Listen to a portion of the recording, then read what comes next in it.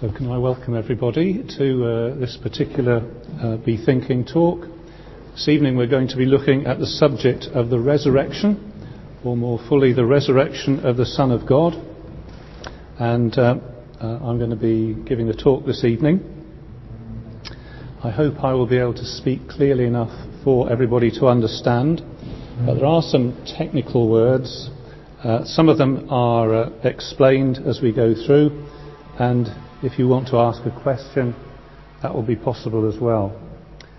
So I'm going to talk about the resurrection of the Son of God, which obviously is a topic in the Bible, but I'm going to particularly refer to this book, The Resurrection of the Son of God, a book by N.T. Wright. It's useful for standing on to get to high shelves as well. So I have actually read all the way through this, and I'm going to refer to it. Can I say that I don't automatically agree with everything that Tom Wright has said? In some things I think he's mistaken, but this book, nearly everything he says in this I found very, very helpful. So there's Tom Wright. I was lent this book that Brian lent me, The Case for the Resurrection of Jesus, and that too is very, very helpful. There's also some very helpful talks on the web, on the BeThinking website, www.bethinking.org. Some very good talks, including one by William Lane Craig. Okay, I'm going to be thinking about the apologetic power of the resurrection, by which I mean it's an argument for the defence of Christianity. An apologia doesn't mean I'm sorry for something. I apologise. It means in this sense, defending Christianity with a strong argument. Negatively, the resurrection, if it is not true, then Christianity is itself false. If somebody can demonstrate that the resurrection is false, mistaken, then Christian faith is demolished at one go. In fact, one of the leading early Christian missionaries, Paul, said in so many words, if Christ is not raised, our preaching, our message is useless, and so is your faith. So it's absolutely crucial. Negatively, Christianity would be destroyed. Positively, if it is true, then it has very strong implications for the identity of Jesus. It doesn't automatically tell us something, but it leads us to an understanding of who Jesus is. So if it's true, those implications can't be avoided.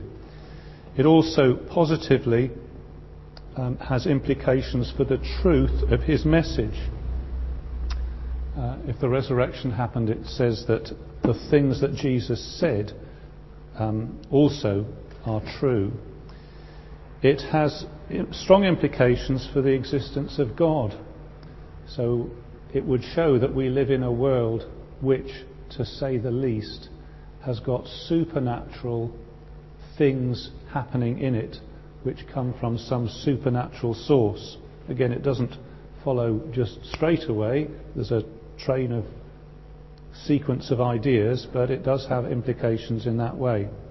And it has those implications whether we like it or not, and whether we feel like it or not. So the resurrection is a fact, or I'm saying it's a historical fact, which is there whether we like it or not, whether we feel it's true or not. And that's helpful for Christian people, because sometimes their faith goes up and down depending on their circumstances, depending on how they're feeling, depending even whether it's a sunny day or not. And this is true no matter how we feel, even at our worst moments as Christians. Here is something that actually stands, and in that sense it's a bedrock for Christian experience. Okay. Now, because it's so important, the resurrection is objected to. Now, let me first define what I mean by resurrection. And this is one of the things in which Tom Wright's book is very, very helpful, because he has a strong definition of resurrection. And his definition is, and I think this is a correct definition, this is something after physical death, after being dead, to become physically alive again. So he's not talking about life after death, floating round, out-of-body experiences, ghosts, spirits. That's a different thing. This is life after that, physical life after being dead. So do you see there's an important statement there about what resurrection actually is? It is becoming physical again, so having hands and skin and a body. So people object, and they say that it is intrinsically improbable.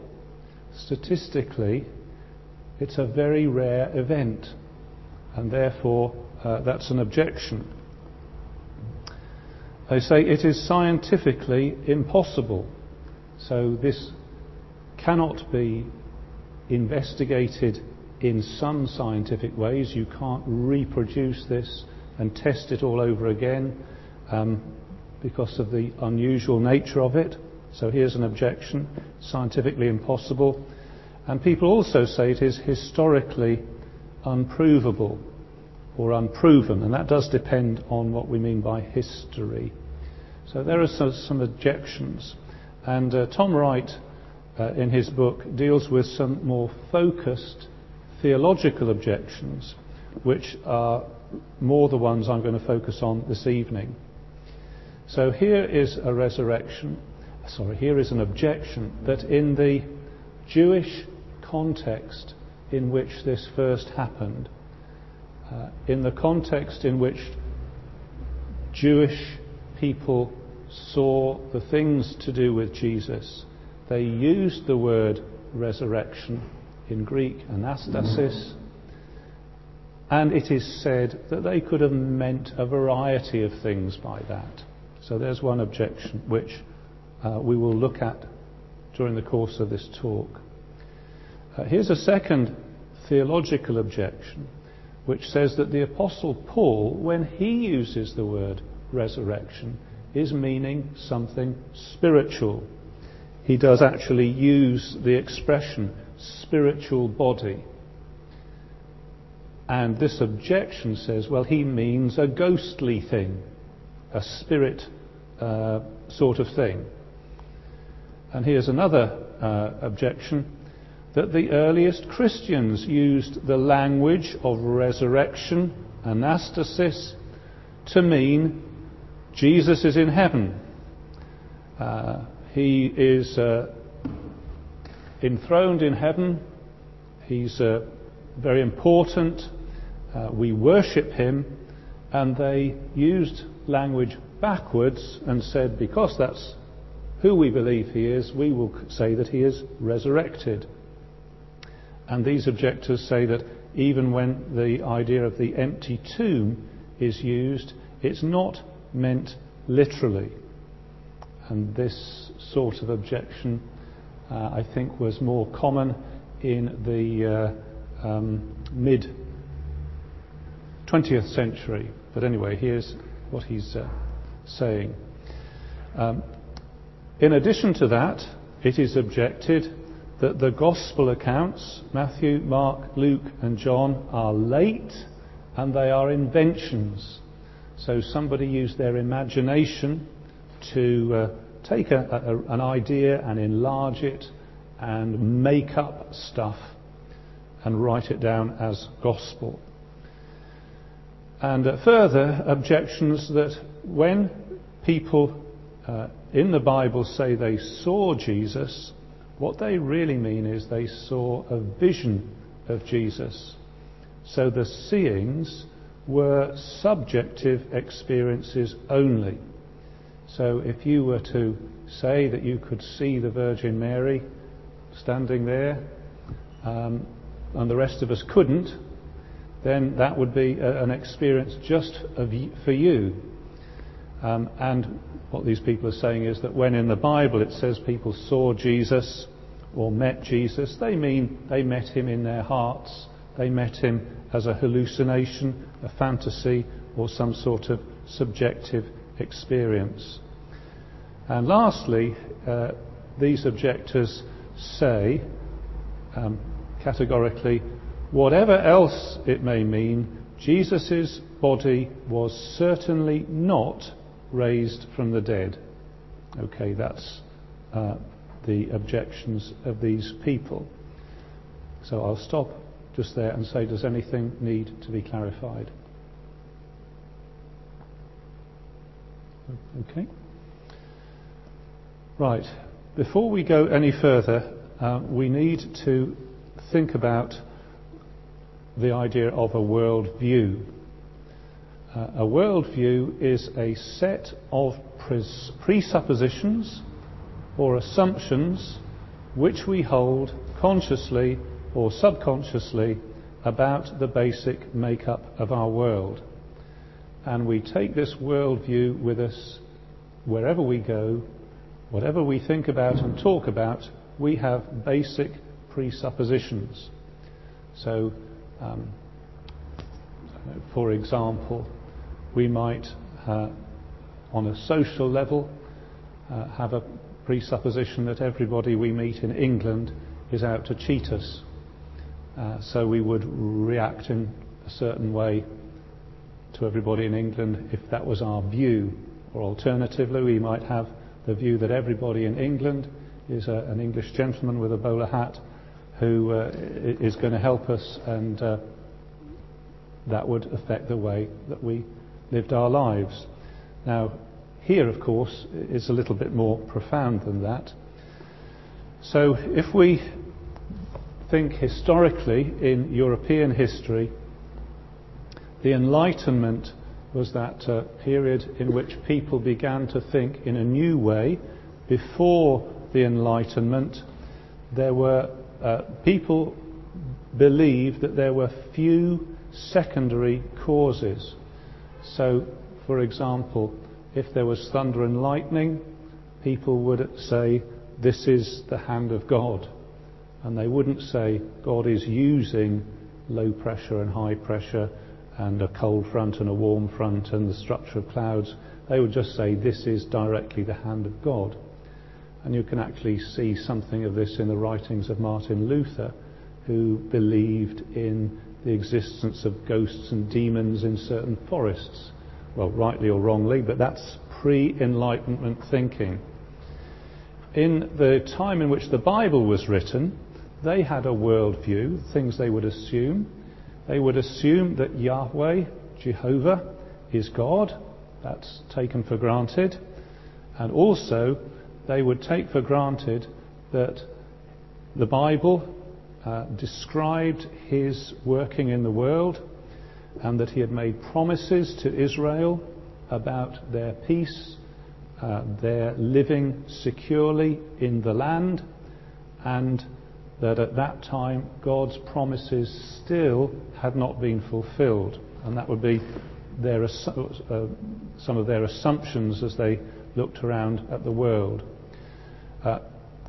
Post-Enlightenment,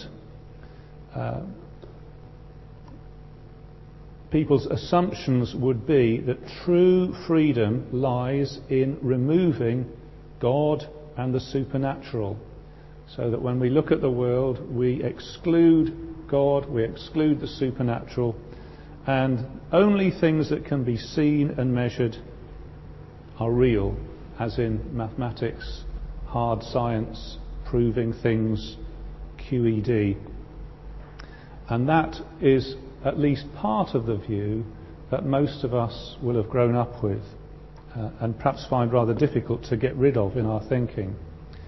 A postmodern worldview would be slightly different. A postmodern worldview would accept that there can be isolated events but find it difficult to believe that this means anything in one big story, that there's one meaning behind it all. So as we come to this, we have to be aware that we bring our own worldview to all these things. And one other NB, we shall use the word history. If you come to look at this book, you'll find that he has quite a bit about the idea of history as a way of finding things out. And we use the word historical in slightly different ways, which we might as well just notice as we go through. A historical event can simply be an event even though nobody saw it happen. So the death of the last pterodactyl, assuming you believe in pterodactyls, we presume that the last one of them must have died sometime. None of us saw it, it's not documented, but we would say that happened in history and is therefore a historical event, even though no one saw it. We also use the word history, or more precisely historic, to mean a significant event. So in English history, 1066 is a significant event. Why is 1066 a significant event in English history? That's the Battle of Hastings. It's when England was invaded by the Normans, which were sort of French people.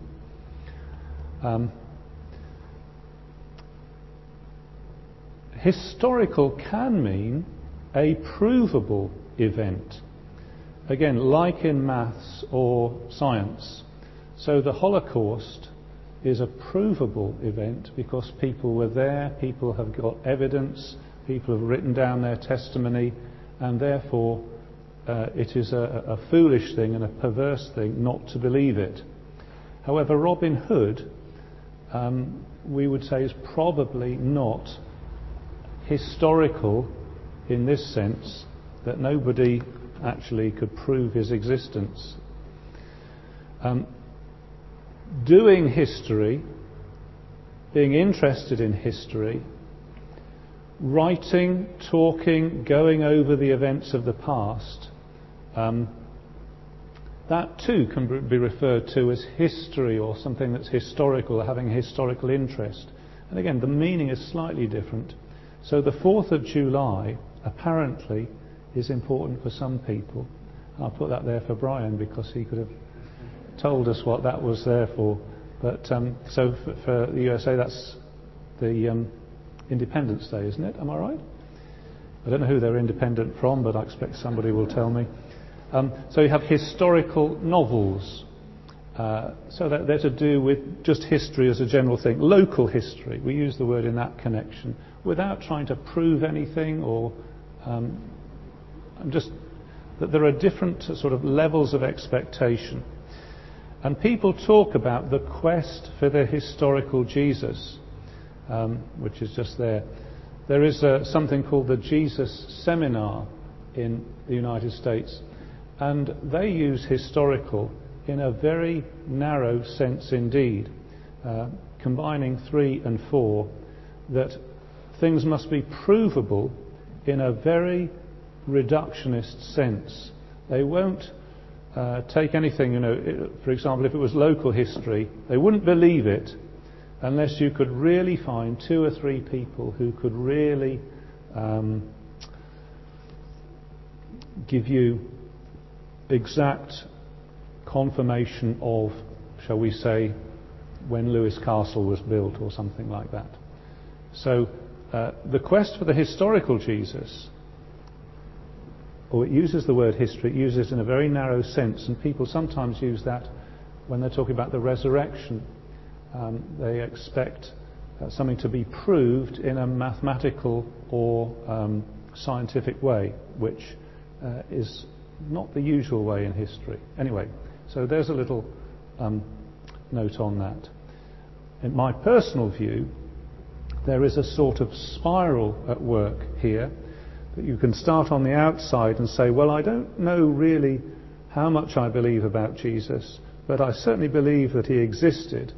And then you can take that on a step and say, I wonder what sort of person he was, what sort of things he said, what sort of things he did. And you can pick up on that. And you say, well, he was really more remarkable than I thought he was.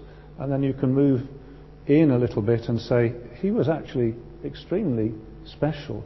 And you can move in a little bit further and say, it says he rose from the dead. It says he did miracles. I do tend now to believe that. It says that he rose from the dead. And you can follow the spiral round in increasing certainty until you yourself might come to be a believer, having started off as not a believer. Anyway, that's a slightly different thing. I'm going to look at the context in which all this took place. This is the context of proclamation, so that when the first Christians said things about Jesus, they said them using certain language, believing that people would understand them in a certain way. It's the context in which they proclaimed. It's quite often said that resurrection is like many other religions. So the ancient context would be the source of parallels, if there were any. So if resurrection ideas are copies of other ideas, then the context should provide them. And so we're talking about here the non-Jewish world, what the Greeks believed, what the Romans believed, and to a certain extent what the Egyptians believed. Now, in Tom Wright's book, he goes into this in considerable detail, and it is without doubt the most tedious part of the book. He has a chapter and verse on lots of things that the Greeks and the Romans believed, and I'll just summarise it by saying they believed lots of things, but they did not believe in bodily resurrection. If you had said to one of the ancient Greeks or the ancient Romans, do you believe that a man dies and could possibly come back alive physically, they would say, well, there's one thing I can tell you, matey, it won't be that. That certainly does not happen. Everybody knows that. If only it did happen, but it doesn't. But you may say, well, there are other things like it, aren't they? For example, their emperors were said to become God. There was the divinization of the emperors. But it wasn't ever said that they came back alive physically. Apart from Nero, there was a rumour that Nero had come back, but that was a very odd sort of thing, not a regular thing. The emperors went to heaven, and it was their souls that became God. And Tom Wright says that in that ancient world, death was the realm of witless shadows in a murky world. So after death, you might become a spirit or a ghost or a half a being or something like that, but not raised from the dead. There are legends of dying and rising gods. Adonis, Persephone, corn kings, corn mothers, and sometimes these are referred to, but they are not human bodily resurrection. They're myths and stories to do with other worlds, to do with realms of fantasy. None of these people at all ever claim that human beings come alive again physically after death. Of all possibilities, they would say unanimously, we all know that dead men do not rise. And that's why when the Apostle Paul went to the Greek centre of learning, they sneered at him. When they heard him talk about the resurrection of the dead, they sneered, because they were saying, we're clever people, we've heard it all, we know resurrection from the dead just does not happen. There's the ancient context. Let's look at the Jewish context, because the people who were writing about the resurrection of Jesus were writing in a Jewish context. In fact, the Apostle Paul said that Jesus was raised on the third day according to the Scriptures. So, which Scriptures? So, in the Bible, in the Hebrew Scriptures, in the book of Genesis, bodily death is the consequence of sin. So Adam sinned, according to the book of Genesis, and therefore died. And that sets the agenda. That's the problem that God promises to solve. And from a very early stage, the idea that God can solve that problem is there in the background. So Hebrews 11 is a reference to Abraham, who was going to sacrifice his son Isaac and kill him, but he believed that God was able to raise him from the dead, or bring him back from the dead. So that's at an early stage. So Tom Wright is much more negative about that than I think he should be. I think that promise has been there. There were hints of this through the Bible. So Enoch, who I think is in Genesis chapter 5, was somebody who walked with God, and he was not, for God took him. It doesn't say very much more than that, it's just a hint. Elijah was taken into heaven in a whirlwind, so he didn't die in that sense. Job says things like, I know my Redeemer lives, and I will in my flesh I will see God. Psalm 16 is quoted in the New Testament in this connection, and it says, my heart is glad, my tongue rejoices, my body also will rest secure, because you will not abandon me to the grave, nor will you let your Holy One see decay. So no decay is envisaged in Psalm 16. Psalm 73, it says, afterwards you will receive me to glory. Isaiah 52:53 is about a suffering servant who, although it doesn't specifically say he will rise from the dead, yet there is a jigsaw puzzle which includes the fact that he dies and includes the fact that he ends up being raised very high and exalted. And how you put that together, well, it's a hint of resurrection. Later on in the Bible, in Daniel, is a specific reference which says, multitudes who sleep in the dust of the earth will awake, some to everlasting life, others to shame and everlasting contempt. So it's difficult to see what that means if it isn't a reference to future judgment and resurrection. And that's a key paragraph for later. And Ezekiel 37 talks about a vision of dry bones, dead bodies, coming together, coming back to life again. And it says that these dry bones are the whole house of Israel, and it is coupled with settling Israel back in her land. So again, it's a hint. It's rather perplexing how it all should be fulfilled, but it does talk about bones coming to life physically, and it links it with the promise of God to settle Israel in the land. So there's the Jewish scriptures.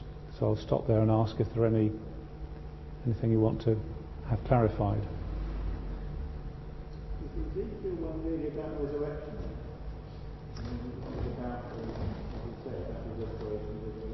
Well, I think I'm going to argue that the two things are the same. That the promise of restoration to Israel is fulfilled in the resurrection. And you've got two lines here that actually intersect in the end.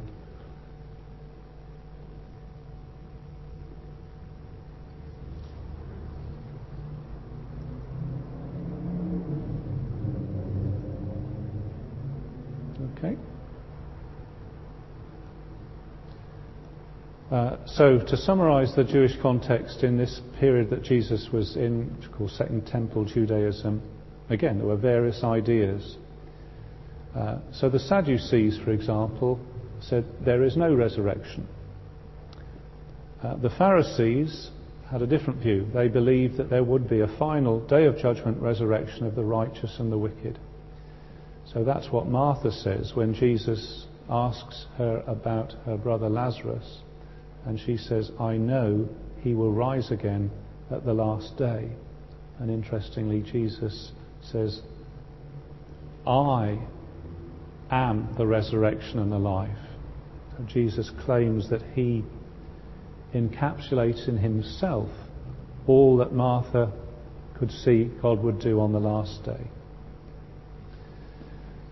So this basically, when they're talking about resurrection, they're talking about a one-stage resurrection which is coupled with judgment. So that's the context. Let's look now at what is said in the Bible, and we'll look at what Paul says, and we'll look at what the Gospel says before we try and put it all together. So Paul, in 1 Corinthians 15, makes a statement which I've written out pretty much in full, although I've sort of translated it myself.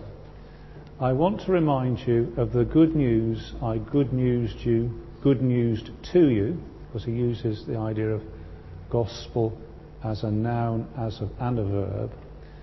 And he says, you received this. And he uses a word which means to pass on a tradition.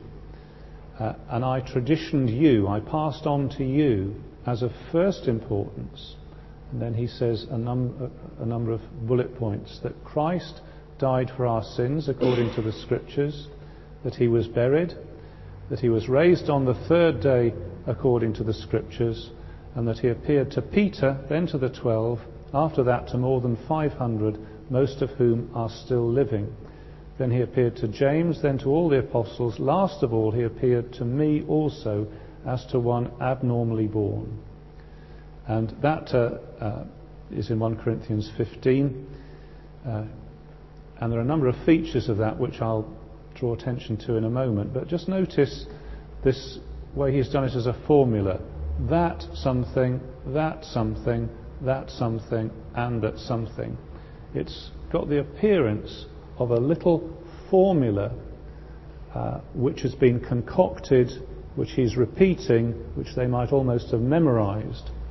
And that's, of course, the idea of a tradition, which is the verb that's used.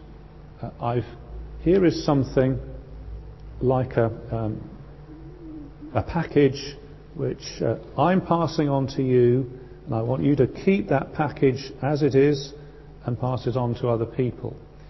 So this is very early. It's 51 or 52 AD. You can date the letter from the things that happen in it.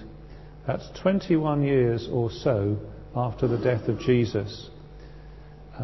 And by that time, it is a tradition. It's a fixed, non-negotiable tradition. In other words, the objection that this was made up later and read backwards into history doesn't fit the facts. It's already a fixed package that you're not allowed to add things to or mess about with. I tradition you, I hand this over to you, says Paul. Clearly, Jesus was believed to be genuinely dead. That's part of what's said. He died for our sins according to the Scriptures. And this is something that was capable of living eyewitness proof. So Paul does not say, I felt I saw Jesus, and other people felt that they saw him. He says he was literally seen by Peter, by James, and at one point by 500 people at once, most of whom are still living, is what he said. So as far as he's concerned, this is something that you really could prove, that you really could substantiate. All you had to do was buy a ticket and go over the Mediterranean and talk to these people. So it's like Diego Maradona's Hand of God goal, which was, I believe, in 1986 in the Football World Cup. There are people sitting here who can remember seeing that. So it's not, it might be, whatever it is, 21 years ago, but it's not so far away that nobody knows. Who knows whether that happened or not? There are people here who were alive to see it. It's that sort of distance to the resurrection from where Paul is writing. A little bit more on Paul. He himself says that this marks out Jesus as the Son of God with power. And also another key point is that this is the initial part of a two-stage resurrection process. The Jews believed in a one-stage resurrection right at the end of the world. But if this is true, it's actually a two-stage resurrection. That number one, Messiah is raised, and then stage two, the people that belong to him are raised.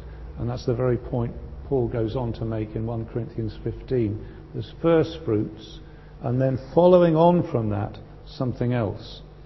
A little bit like a snake getting through a bamboo fence. First the head of the snake goes through, then the rest of the body follows. It's saying that if Jesus rose from the dead, he experiences physical resurrection, and the people that are joined to him, his body as it were, will in due course themselves experience resurrection. And that two-stage process is actually referred to in lots of places in the Bible. For example, Romans 8, if the Spirit lives in you, the Spirit will give life to your mortal bodies. That's the same argument. And Paul also says in 1 Corinthians 15 that if this didn't happen, then Yahweh, the Lord God, has not brought salvation. He has not solved the problem. He has not fulfilled his promises. And Christian faith is a useless thing. Okay, there's the resurrection and Paul. We're going to look at the resurrection in the Gospels. And again, there's a lot to be said about this, but I will just summarise some of these things. One of the features of the Gospel stories is that they are unpolished. As you read them, there are some of the references, you find that people have got room to object and to say, it doesn't say that there, it says that there. There are two angels there, but only one. They obviously haven't got their act together and come up with a combined effort without any rough edges. The stories show the mark of being unpolished. They all talk about the empty tomb, which again is an objection to the idea of just seeing Jesus in your heart. Well, what happened to his body? All the stories say they went to look for his body and it could not be found. That the molecules of Jesus' body are nowhere to be found in this part of creation. They're somewhere else. The empty tomb. The stories talk about angels. They talk about initial misunderstanding by the disciples. They talk about testimony from women who went to the tomb. There are sightings of the risen Jesus who seem to be the same and yet different. That's a common feature in most, if not all, of the stories. There is also a struggle to believe something so odd. In Matthew's Gospel it says that even when people had several chances to see Jesus, some still doubted. So these accounts are honest about how really difficult it was to believe this. It was so odd, so strange. And yet in all these we find people's lives were changed, their minds were changed, and their lives were changed. So let's notice something about these accounts some further. Strangely, there are very few, I think there are probably no biblical quotations that adorn the accounts. If they were read backwards, you would expect people to say, and so was fulfilled, and this reminds me of this, and so on, but that isn't the case. Again, if it was being read backwards and written up later, it's surprising that the Gospel accounts contain virtually no mention of the general resurrection. The risen Jesus seems different, and yet he's a real human being. There are other accounts which talk about a moving cross and Jesus' head touching the sky, a very extraordinary Jesus. But the canonical Gospels, he's in some ways just very ordinary. He can eat food, eat fish, he can stand and talk. It's surprising that women are put in the role of witnesses, because in those days women were not counted as fully competent witnesses. And I think, Tom Wright puts it this way: if you wanted to explain things about Jesus, if you wanted to be a propagandist, you would not have told stories like this. You would not have made it up that way. You would have done a better job. You'd have put something more polished, that doesn't have the holes in it, like having women going to the tomb first, etc. So let's try and put this all together. And perhaps we can bear in mind some of those objections. The context in which resurrection is claimed is one in which the resurrection is either unthinkable or far off in the future. They did not expect something like this. And that counts strongly against the idea of wishful thinking, that they just hoped Jesus would rise from the dead. It is strongly against the idea that they've copied the idea from somewhere else, because there aren't anywhere else to copy it. It was just a complete surprise. And for that reason, the fact that they ended up believing it, well, how can you explain that if it didn't really happen? The attestation, the witnesses are many, and they are early. That is good evidence for believing anything. The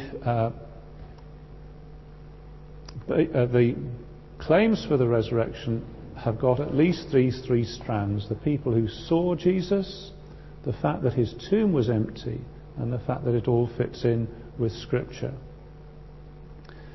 The people who were best placed to know, that's the people near to the event, who had the opportunity to check it out, clearly believed it.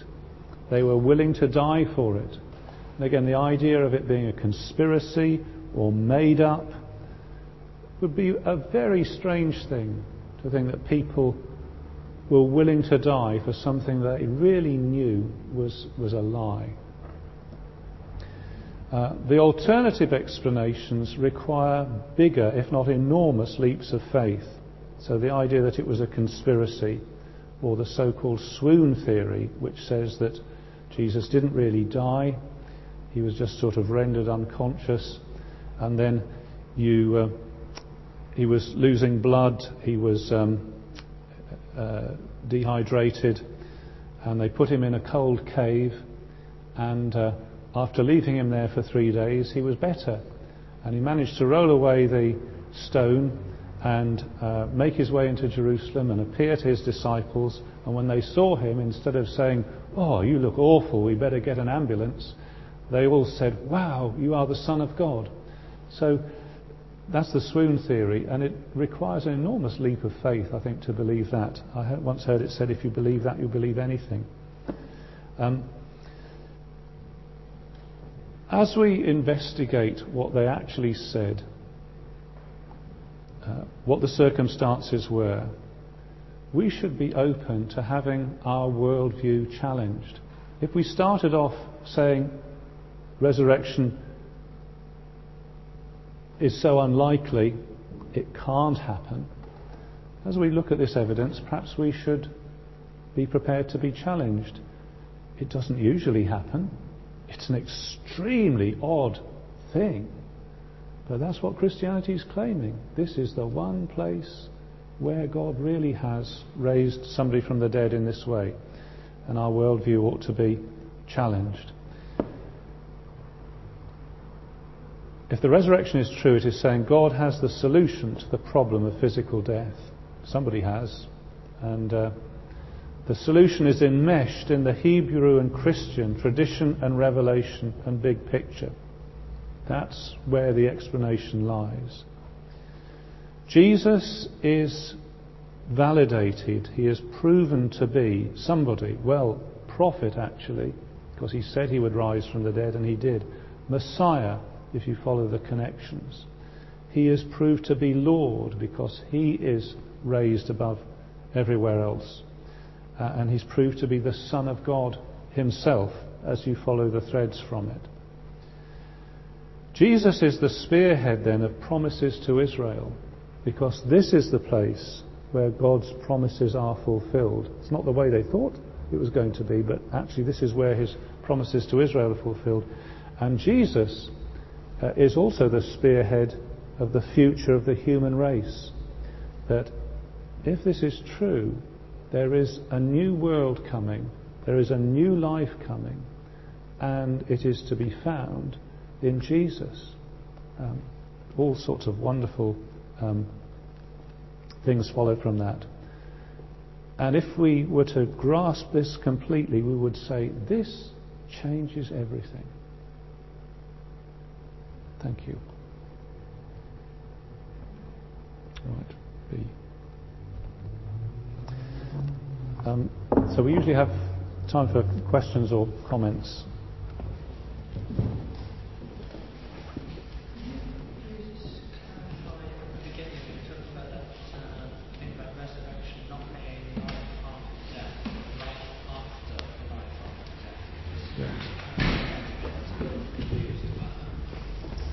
Yeah, it's one of the things that he says in here, and I think he's right. That I too, I'm not sure that I've completely got that idea, but he's saying that, let's say for like the thief on the cross,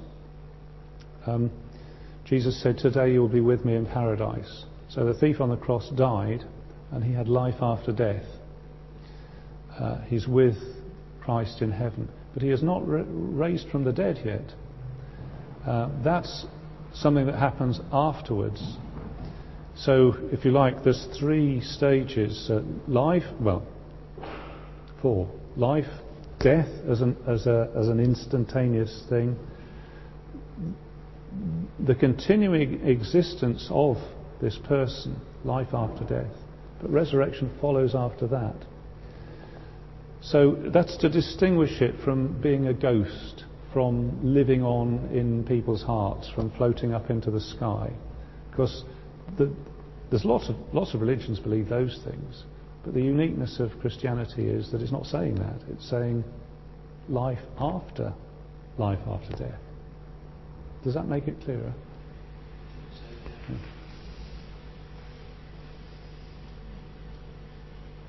So you said you were going to argue that the restoration of Israel was... Did I miss that? Well, you didn't, because I did it very quickly. That's the bit about this. Well, yes, it would take longer to do that, but when it says Jesus rose on the 3rd day according to the Scriptures, and you say which Scriptures, I think there's a whole class of Scriptures that talk about the future of Israel, living in the land, the new environment for Israel, which in New Testament terms are fulfilled in the resurrection of Jesus Christ. That's where this turnaround comes. That's where the exile is reversed. So you can add to that, all the promises are yes and amen in Christ Jesus. So all the promises, everything that is headed, the Old Testament is headed towards, finds its fulfillment in Jesus. So I'm saying that I'm proposing that the whole class of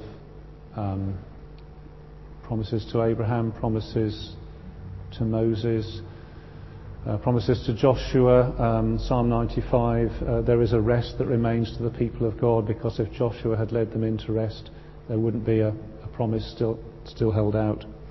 But that Paul had in mind all those Scriptures. So I haven't argued it, but I'm saying that exists. I would have thought that the certainly the Ezekiel passage referred primarily to revival. to resurrection. I mean, the vision is one of resurrection, but it seems to me the meaning is that there is, there's this heap of bones that seems to be totally dead. There is no spiritual life left among the people, and yet God would breathe life back into the people. Yeah. So to me, it's more about revival or about regeneration than resurrection.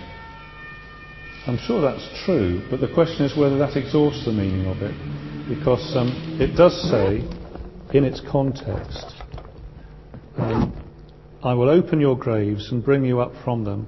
I will put my spirit in you and you will live, and I will settle you in your own land. Then you will know that I, the Lord, have spoken and have done it, declares the Lord. So Ezekiel saw it in the context of these larger promises to Israel. So I put it under the heading of hints, because I think it's very tantalising that you have here resurrection, promises to Israel, the work that is yet to come, all put under in the same context. I don't think it proves it, but I think it's suggestive. I suppose you'd have to follow up the theme, in fact, of the return to life, which does have both those aspects. When Jesus talks about giving life now. Yes. And yet, obviously, it also, in some sense, refers to resurrection as well. So I suppose you could argue that they are different aspects of the same thing, but there is a physical. Yeah, whether it refers specifically to physical resurrection. The Ezekiel one. Yeah. Well, yeah. I think. Well, I put it under the heading of hints, and I'll probably keep it that way. I mean, the new ingredient that Jesus brought was a two-stage resurrection, of which he is the first example, and yet it linked up to the end of the world.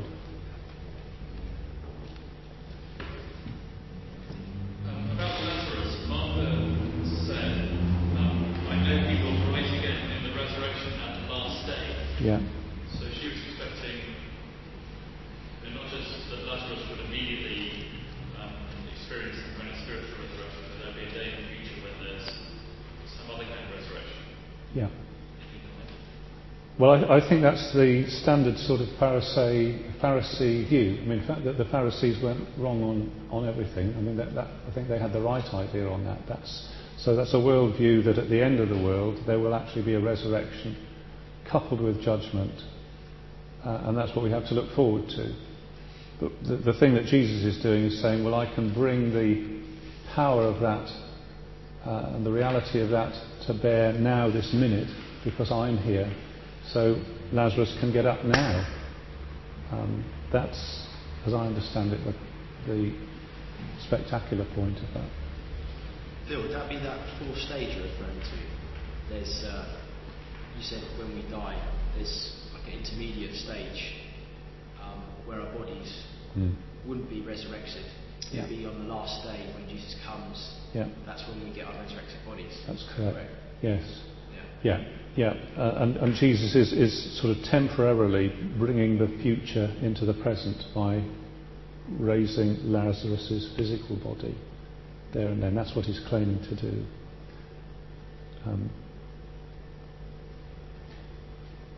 I just think it's just thinking about it again, the amazingness of that aspect that he came alive again after dying. He came alive again. It's something that we know as Christians, but to actually think about it again, it is so remarkable. It is. I mean, you can think about it from various points of view. I mean, this thing of just thinking about it really from the fact, did it happen? I think there's lots of evidence that it did. But you can think of it in terms of, the wonder of it, the amazement of it, which the hymns do. And how amazing that 500 people saw it as well. Mm-hmm. It's quite amazing. There's a lot of people for those days, especially, knowing that the population is so much larger now. But 500 people then Yes. saw it. Well, Jesus said, "Go to Galilee, and I will meet you there." So I presume that's where that happened. Yeah. Pardon? You're saying how a lot of people point to the inconsistencies in the Gospels as proof that they're fallible, or not written by, inspired by God, just written by other people, making up stories.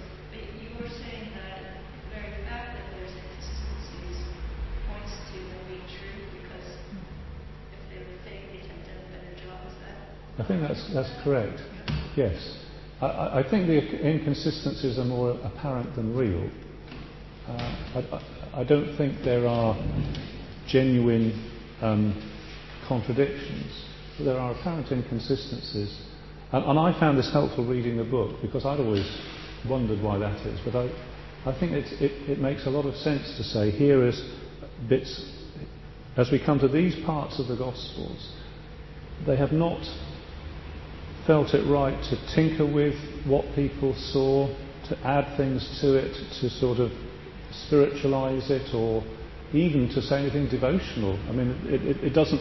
They don't say, "Oh, isn't this wonderful?" They just say what happened, don't they? And that's because that is what happened. It's almost like likening it really to a police report, an investigation.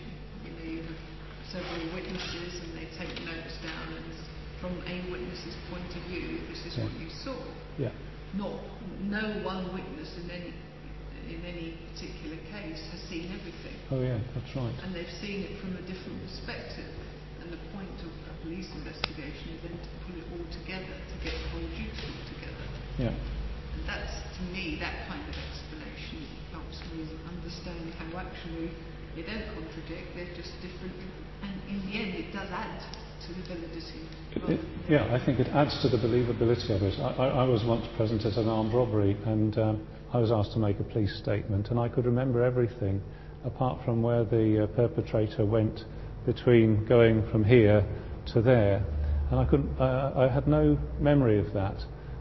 So I didn't make it up. I just said, I don't know what happened. And I went back to the scene of the crime later, and I then realised that there was a pillar in the bank, and he'd gone round the back of the pillar, and that's why I couldn't see him. But if you'd written it down, you would have said, well, he doesn't know what he's talking about, because he had no, there's a glaring omission here. This obviously can't be true, but the omission was there because it was true.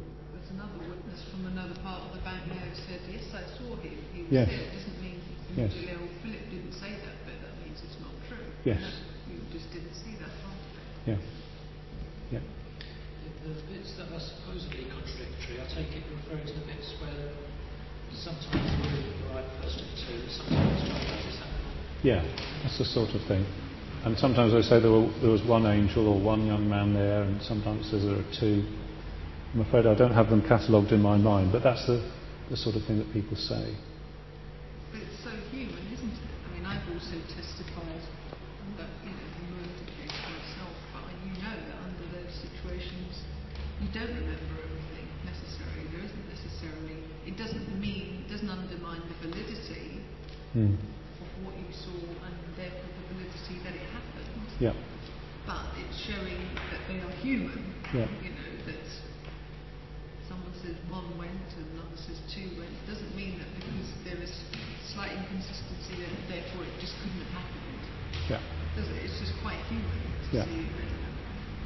That's what I think. Yeah.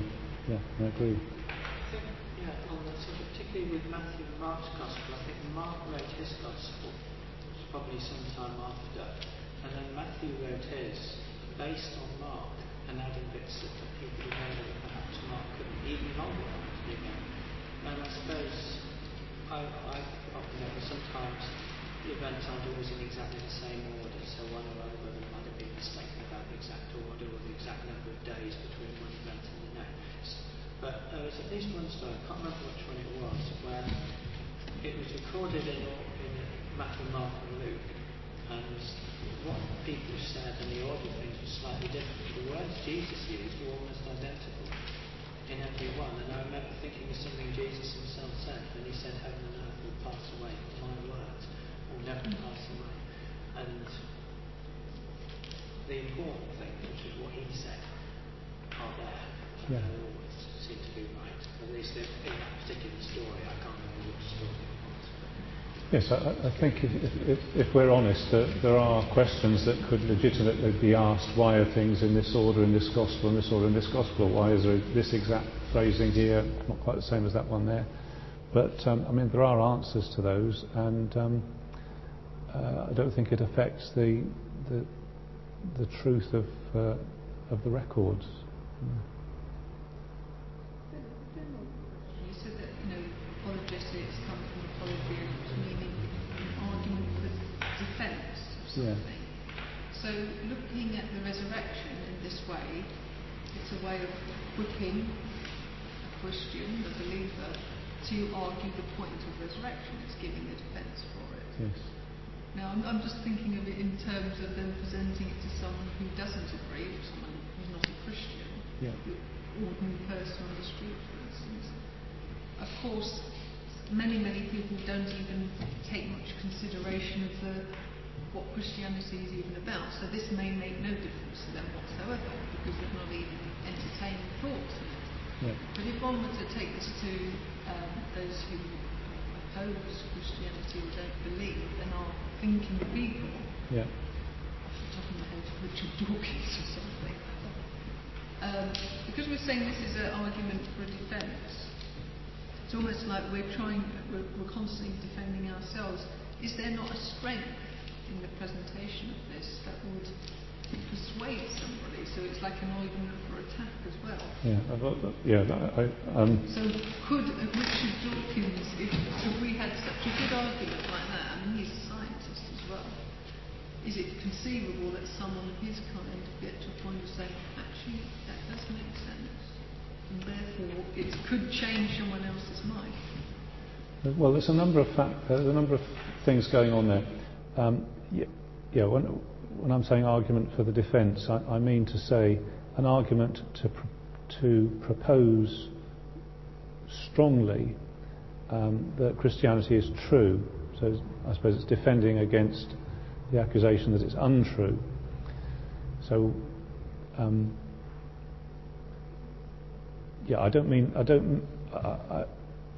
I mean to emphasise the strength of the argument rather than any sense of it being apologising for. That's what I was trying to say. But there is also a case for taking something a step further. It could be that we have enough argument here to persuade others that, well, yes, you've explained that part of it, so we can accept why you think that way.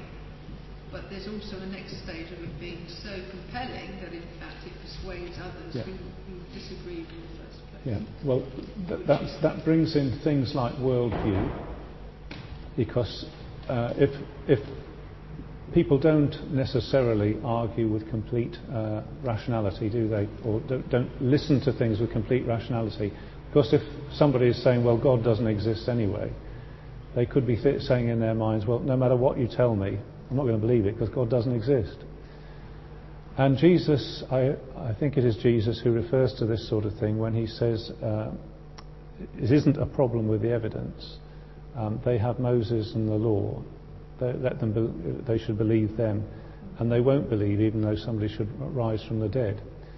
So there's a sort of tension here that you can present a strong argument very strongly, and yet people will not believe it. It isn't that there's a lack. That's what Jesus is saying. It isn't that there's a lack of evidence. There's a hardness in people's hearts. It isn't that we shouldn't present arguments, and this book does that much better than I've done, and William Lane Craig does much better than I've done. But whoever does it, the raw material is the same, which I've tried to present this evening, and I think that's the strength of this guy. He argues it very carefully and says, actually, there's no excuse for not believing it, to be honest. Whether you call yourself a historian or theologian or whatever, there's no excuse for not believing it. People will, but... Which just goes to show sorry Steve, but at the end of the day you can have a wonderfully formed argument with evidence, but again, if it's not a hard conviction, the Dawkinses of this world, unless the Spirit of God touches it or whatever, Yes. there's never going to be a change of mind. Yes. Yes. I think often people just tend to assume that people in the past are stupid, because they were. And one of the great evidence, one of the great evidence in me of the resurrection is the extraordinary impact it had at the time. There were any number of messiahs and sects and cults and rabbis and teachers around, or many of whom claimed to be the Messiah or something, or the Son of God. Why is it that one took over the empire and the others didn't? Because they had this believable claim, which authenticates, and that in a sense is the meaning of the resurrection, it authenticates Christ's own claim to be the resurrection. Just as when the man's lowered to the roof, he says, your sins are forgiven. And then people object, well, how do I know that that's true? And Jesus says, okay, if you want to know that that's true, get up and walk.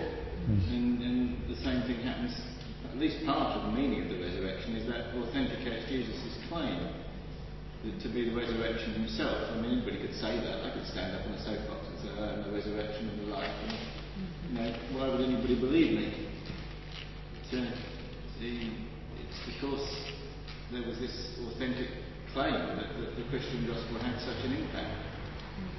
There were 500 people who were prepared to stand up and say, look, I'm sorry, I saw it happen. So what you like, it's actually impossible that I was there. Yeah. That sort of, all historians are faced with this issue. You've got Judaism going along as it does, and you suddenly have Christianity saying these things. What on earth made the difference? And like you said, the only explanation that's going to fit is that it actually happened, that this resurrection, this thing that, they knew it was impossible. It isn't that they were more gullible in those days. They knew that doesn't happen. The only reason they believed it was that it did. Of course, there's just the strength of time, isn't there? If everything is hanging on the resurrection, you'd think there'd be many more people out to completely disprove it than there have been. The whole faith is hanging on this one thing. It still stood the test of time. That's true, yes, that's true. It would have been more easy to disprove if they hadn't put a guard on the tomb. The chief priests went to Pilate and wanted a guard put on the tomb. Specifically said that the disciples wouldn't come and steal his body. Not that there was much danger there because they were terrified and behind locked doors anyway. But that's what they thought anyway. And then by Easter morning, the tomb was empty and the stone was rolled away. Now, if those guards had been posted on the tomb, and they wouldn't have willingly let that happen. No way would they have let that happen. You look what happened to the guards who guarded Peter when he was in prison with Herod. And then Peter got out. Herod flipped. He went after the guard. He did a thorough search for Peter. When that proved to no avail, it said cross-examine the guards in order they be executed. So you get the impression this is a day when people guarded prisoners or dead bodies on pain of death. They wouldn't have let Jesus probably get out of the tomb by any natural means, no way. And yet by Easter morning the tomb was still empty despite the guards were there. And then of course you have the disciples who were terrified and behind locked doors, and suddenly they were out on the streets and going everywhere. No longer afraid, so they were telling the world that Jesus had risen. They wouldn't have done that. No, it's sort of psychologically unbelievable, isn't it, that people who were so terrified would suddenly become so bold.